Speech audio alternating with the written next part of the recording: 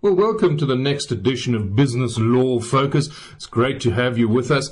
And we're speaking just ahead of the budget. It's going to be a really critical budget coming up. A lot of tough choices and decisions need to be made. Now, it's a pleasure to welcome Kazi Mangaleli, who's the tax executive at ENS Africa, to the show today. Kazi, thanks for joining us. And I just wanted to start with the revenue shortfall issue that we're sitting with at the budget. Do you think, and I know you're a corporate tax, in the corporate tax world, do you think that corporate taxes may be raised at 28% at the moment? Do you think they could go, and I have seen some people commenting that it could have to go up to as high as 30% to eke out more revenue? What is your sense? Well, raising the corporate tax rate above 28%, in my view, would be dangerous.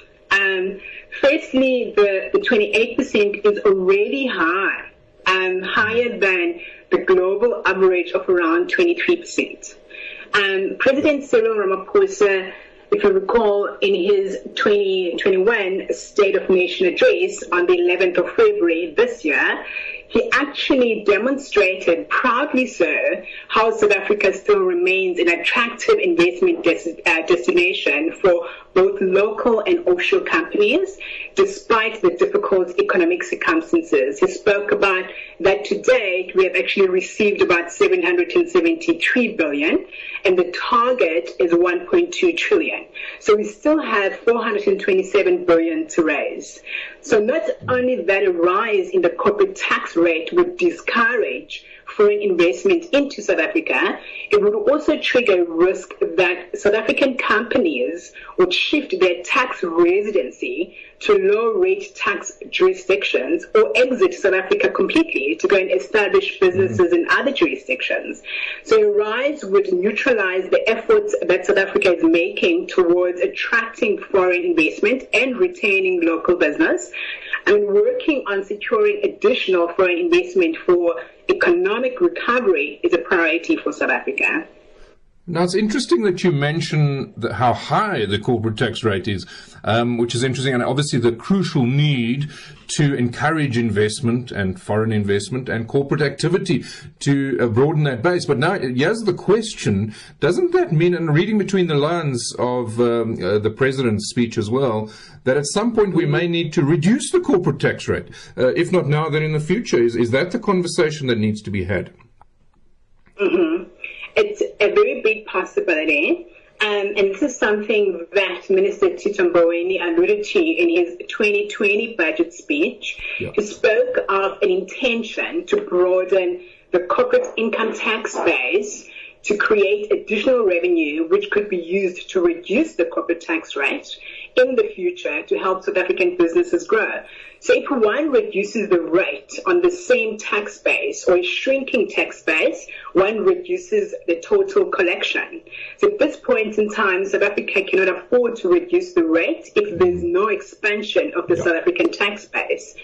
So if you look at countries that have reduced their corporate tax rates, US coming to mind, they did so having put in place provisions that would expand the underlying tax base. So I guess the question is how Tito intends to broaden the South African tax base. Yeah, no, that's a great point. And the challenge, of course, is at the moment is a very limited tax base in light of COVID. So where else can they look to get this tax revenue in the short term? Well, So the commodity prices are high, so there won't be surprise revenues from the mining space. But if you're asking me where at this point in time where they can actually get revenues, well, I read the reports by the Tax Justice South Africa on their investigation of the illicit cigarettes market, for which Treasury is currently losing billions of rands. I mean, estimated at 7 billion every year in uncollected excise revenue. It's a packet of 20. So if you take a pack of 20 and say that is selling at 20 rand, so VAT on that would be 2 rand 61 and excise would be 17 rand 40. So for every packet that is produced by a producer, it would cost them 17 Rand 40 cents, which is the excise, plus the cost of raw materials, production, and a profit margin. So for any pack that is selling at less than 20, the report says that it can only be because tax is actually being evaded. Anything below 20 Rand is financially unsustainable unless tax has not been paid. And their investigation shows packs of cigarettes, packs of 20 being sold at far less than 20 Rand. So the banning of cigarettes during COVID, it magnified how entrenched this market is and further entrenched it. I looked at a study that was done by UCT, and the study says that 93% of the smokers were able to buy in the black market. So forcing smokers to buy illegally during the ban, in a way, normalized the act of selling and buying illicit cigarettes by both the retailers and the consumers. So, with illicit brands, slashing their prices below the minimum amount that is collectible from a tax point of view, being this 17 Rand 40 that I actually spoke about earlier on. So, many smokers have decided to remain and not change back to the legal cigarettes, but carry on smoking the illicit brands. Yep. It's the time has come, for SARS to actually look into this. This is money that is not being collected, money that is badly needed. It's time that we actually look into this. Yeah, no, wonderful. That's a revenue that they could actually be getting right now, which they're not. Quite possible. And I think there is technology as well to track and trace and, to switch this on and up the ante significantly, because that would be an immediate win. And, the Customs Act has also recently been amended, which could facilitate, the tracking of all of this. So, there's a lot that can be done. And I agree. I think that those are areas that we need to look at, short of, limiting opportunities for growth, which is the problem. So let's target those. And I'm with you. Just to get back to the broadening the tax base, I think it's such a powerful and important theme. And now if you look at some of the recent developments from the tax side and the Treasury side, there seems to be a clear strategy towards doing this. And it's coming through. It's not really being spoken about too much, but it seems like there's a definite, coherent strategy where they're applying their minds to the problem, and there's close monitoring going on of market activity. And one of the areas that they have spotted, for instance, is that there's been an increase in unbundling transactions. Maybe tell us a bit about the developments on the unbundling side and how the proposed changes to these transactions could help expand our tax base going forward. So our tax rules in respect of unbundling transactions, they make provision for a tax deferral. It's not a tax exemption. So what that means is that at the time that the transaction happens, the distribution of the unbundled shares by the unbundling company to its shareholders at the unbundling company level, that transaction would be tax neutral, and there also would not be any dividends tax at the level of the shareholders. And then SARS would actually do this in anticipation that at some point in time when the shareholders sell the unbundled shares, that's the time that they would actually collect the tax. Yeah. So it becomes a challenge now if the unbundled shares are received by a person, a tax-exempt person, or someone like a non-resident that actually falls outside the South African tax net. Because what it means is that after the deferral, any gains from disposals or distributions would actually fall outside the tax net. Yes. So prior to the changes that we have seen recently, there was an anti-avoidance measure which SARS had actually implemented to curb the abuse of distributing shares on a tax-neutral basis to shareholders that actually fall outside the net.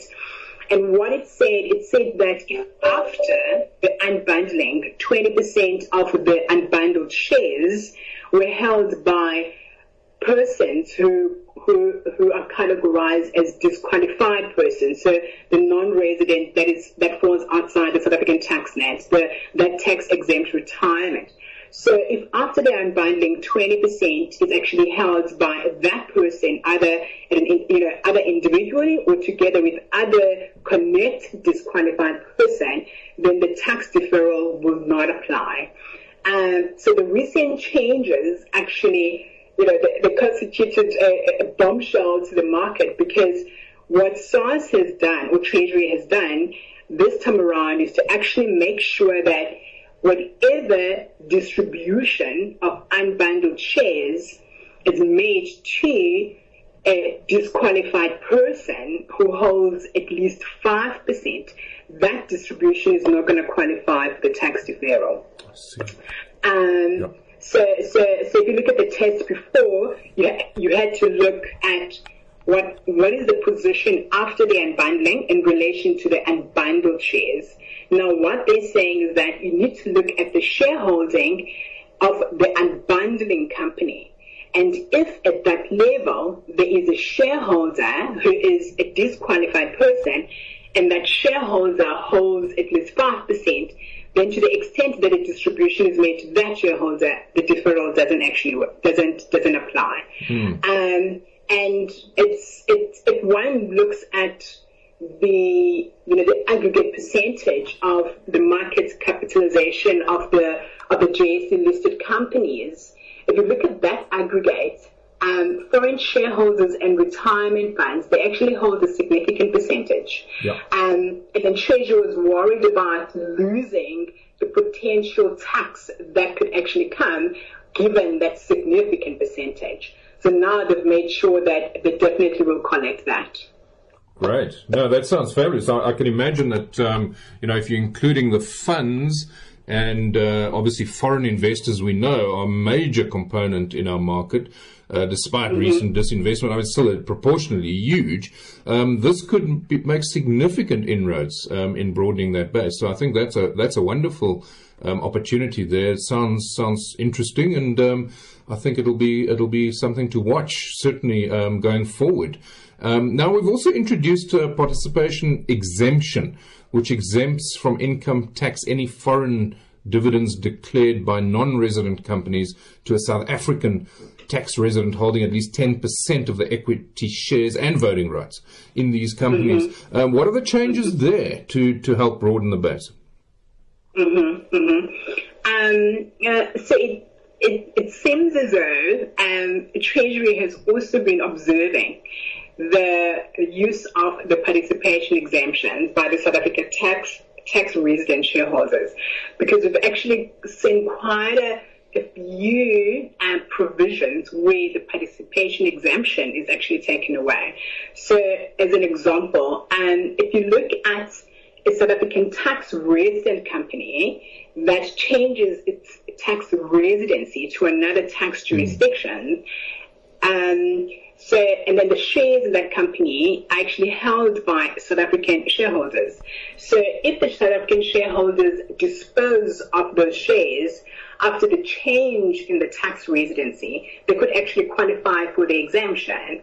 And a South African tax resident company that changes residency, on the day before the residency changes, that company is deemed to have disposed of all of its assets at market value, and also it's deemed to have made an in-specie distribution to shareholders.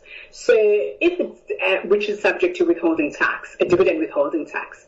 However, the imposition of the dividend withholding tax is also subject to applicable exemptions. So now what they've done, and upon monitoring the use of the participation exemption, so Treasury said that shareholders will be deemed to have disposed of the shares at market value on the day before the company ceases to be a South African tax resident. Because what you'd have a situation where the profits in the company, which would ordinarily constitute a dividend, those profits are actually not taxed. And then after the change in the residency, you've got a foreign company. The South African shareholder sells the shares pregnant with those profits, and they exempt from capital gains tax. So those profits actually escape tax completely. I see. So they've actually, so they found a way to actually target that. And then the second one is that they've also removed the dividend participation exemption for REITs. So that's real estate investment trust. Yes. Because so the REITs were actually using this exemption to shield other taxable income. Yeah. So that has been removed. And then also, you would have noted that from the 1st of Jan 2021, from an exchange control point of view, the loop structures have been relaxed. And a loop structure is a structure that essentially allows residents to invest offshore, but the offshore vehicle in turn invests in South African assets. But now Treasury has actually thought of possible tax planning opportunities that could arise from the utilization of the participation exemption, and they've actually made sure to include provisions where those exemptions will not apply. Yeah, no, that's a wonderful list. Targeted, structured gathering of trends and a structured intention of looking at opportunities within the existing tax framework where SARS could actually, Treasury could actually broaden the tax base. And what is I'm going to say interesting and also a little bit scary is that, tax provisions which we thought were settled and taxpayers were comfortable with those provisions, all of a sudden now, they might not be as settled as we thought they were. Yes. Because, for example, the unbundling provisions, I mean, that's, they've been there since 2008. And then recently we had those changes. So it is a little bit scary. Yeah. And one of the effects of this, of course, I mean, certainly interesting, positive developments, is that it could encourage foreign investment as well, right? Which is critical to expanding the economy. Yes. So I think it is actually. Mm-hmm. Yeah, I mean, for instance, with entrepreneurs, that are looking for investment opportunities, companies expanding offshore. I mean, all of this ties in quite nicely, and that's going to be a critical component to the recovery as well going forward. 100%. But I mean, so their participation exemptions will apply to the extent that the requirements are actually met. So these changes, what they're doing, they're seeking to discourage any abuse in utilizing that participation exemption. Yeah, absolutely. No, that's fabulous, and I think it's important because we're talking about how do we encourage this growth and broadening that base, and I think that's important. And then, I mean, just to move on to the budget itself, we have spoken before about the wealth tax and possible VAT increases, but just from your perspective, what are the three things that you would like to see in the budget, or the main things that you would like to see in the budget that would be quite important and positive from your perspective? I think people have been speculating as to whether there could possibly be a VAT increase. I mean, over the 30 years, we've only seen 3 VAT increases, and the last one being the 15% in April 2018. The 15% is low when compared globally, including Africa. But I mean, we find ourselves in such a precarious position that consumers are so heavily burdened already, worsened by the impact of COVID. As things stand, we cannot afford a VAT rate increase. So don't want to see a VAT rate increase. And also, people have been speculating about whether there could possibly be a wealth tax. A number of difficult questions arise when it comes to wealth tax. I mean, at what level is this tax going to be packed? At what nature is it going to take? Is it going to be an asset duty, or is it going to be, on a progressive scale? How difficult or how easy it is to implement it. And the basic question is, how do you define wealth? Who's wealthy versus someone who's not wealthy? How do you establish the minimum threshold? Like, what about assets in the trust? What about those houses, through holding structures? It requires a lot of data that needs to be gathered in relation to direct ownership, capital income, and assets held via trust. So I don't anticipate that wealth tax is actually on the cards. And there's also another thing that I'd like to see is, relates to digital tax. Yeah. Because that's a potential revenue stream that we definitely need to tap into. And then SARS has actually been talking about, Treasury talking about introducing sort of like a unilateral tax that works like a withholding tax, etc. That brings about a lot of complexities when one looks at how our double taxation agreements are structured, because they actually allocate taxing rights to the source if there's some kind of permanent presence in the source.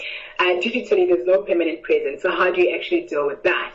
Recommendations have been made by the OECD, etc. But it'd just be great to see where South Africa is at in relation to that, because that's definitely an opportunity that we need to take advantage of. Wonderful, Kazi. Great chatting to you. Thanks very much for the time and the insights. Really important points made. And now we have to wait for the budget, which is going to be a bit of a tightrope walk for the minister, no doubt. But I think there are things happening that are fairly positive. I think from an industry perspective, we'll have to keep our wits about us as well. I think from a professional perspective, the advisory side, a lot of changes happening there. But I think the nub of your argument is a really interesting one, that Treasury is, proactively gathering this data to establish trends of activity. And it's demonstrating a structured intention of studying those trends and looking at opportunities of broadening the base. And that can only be positive. So thanks very much for the time. Great chatting. Cool. Thank you so much.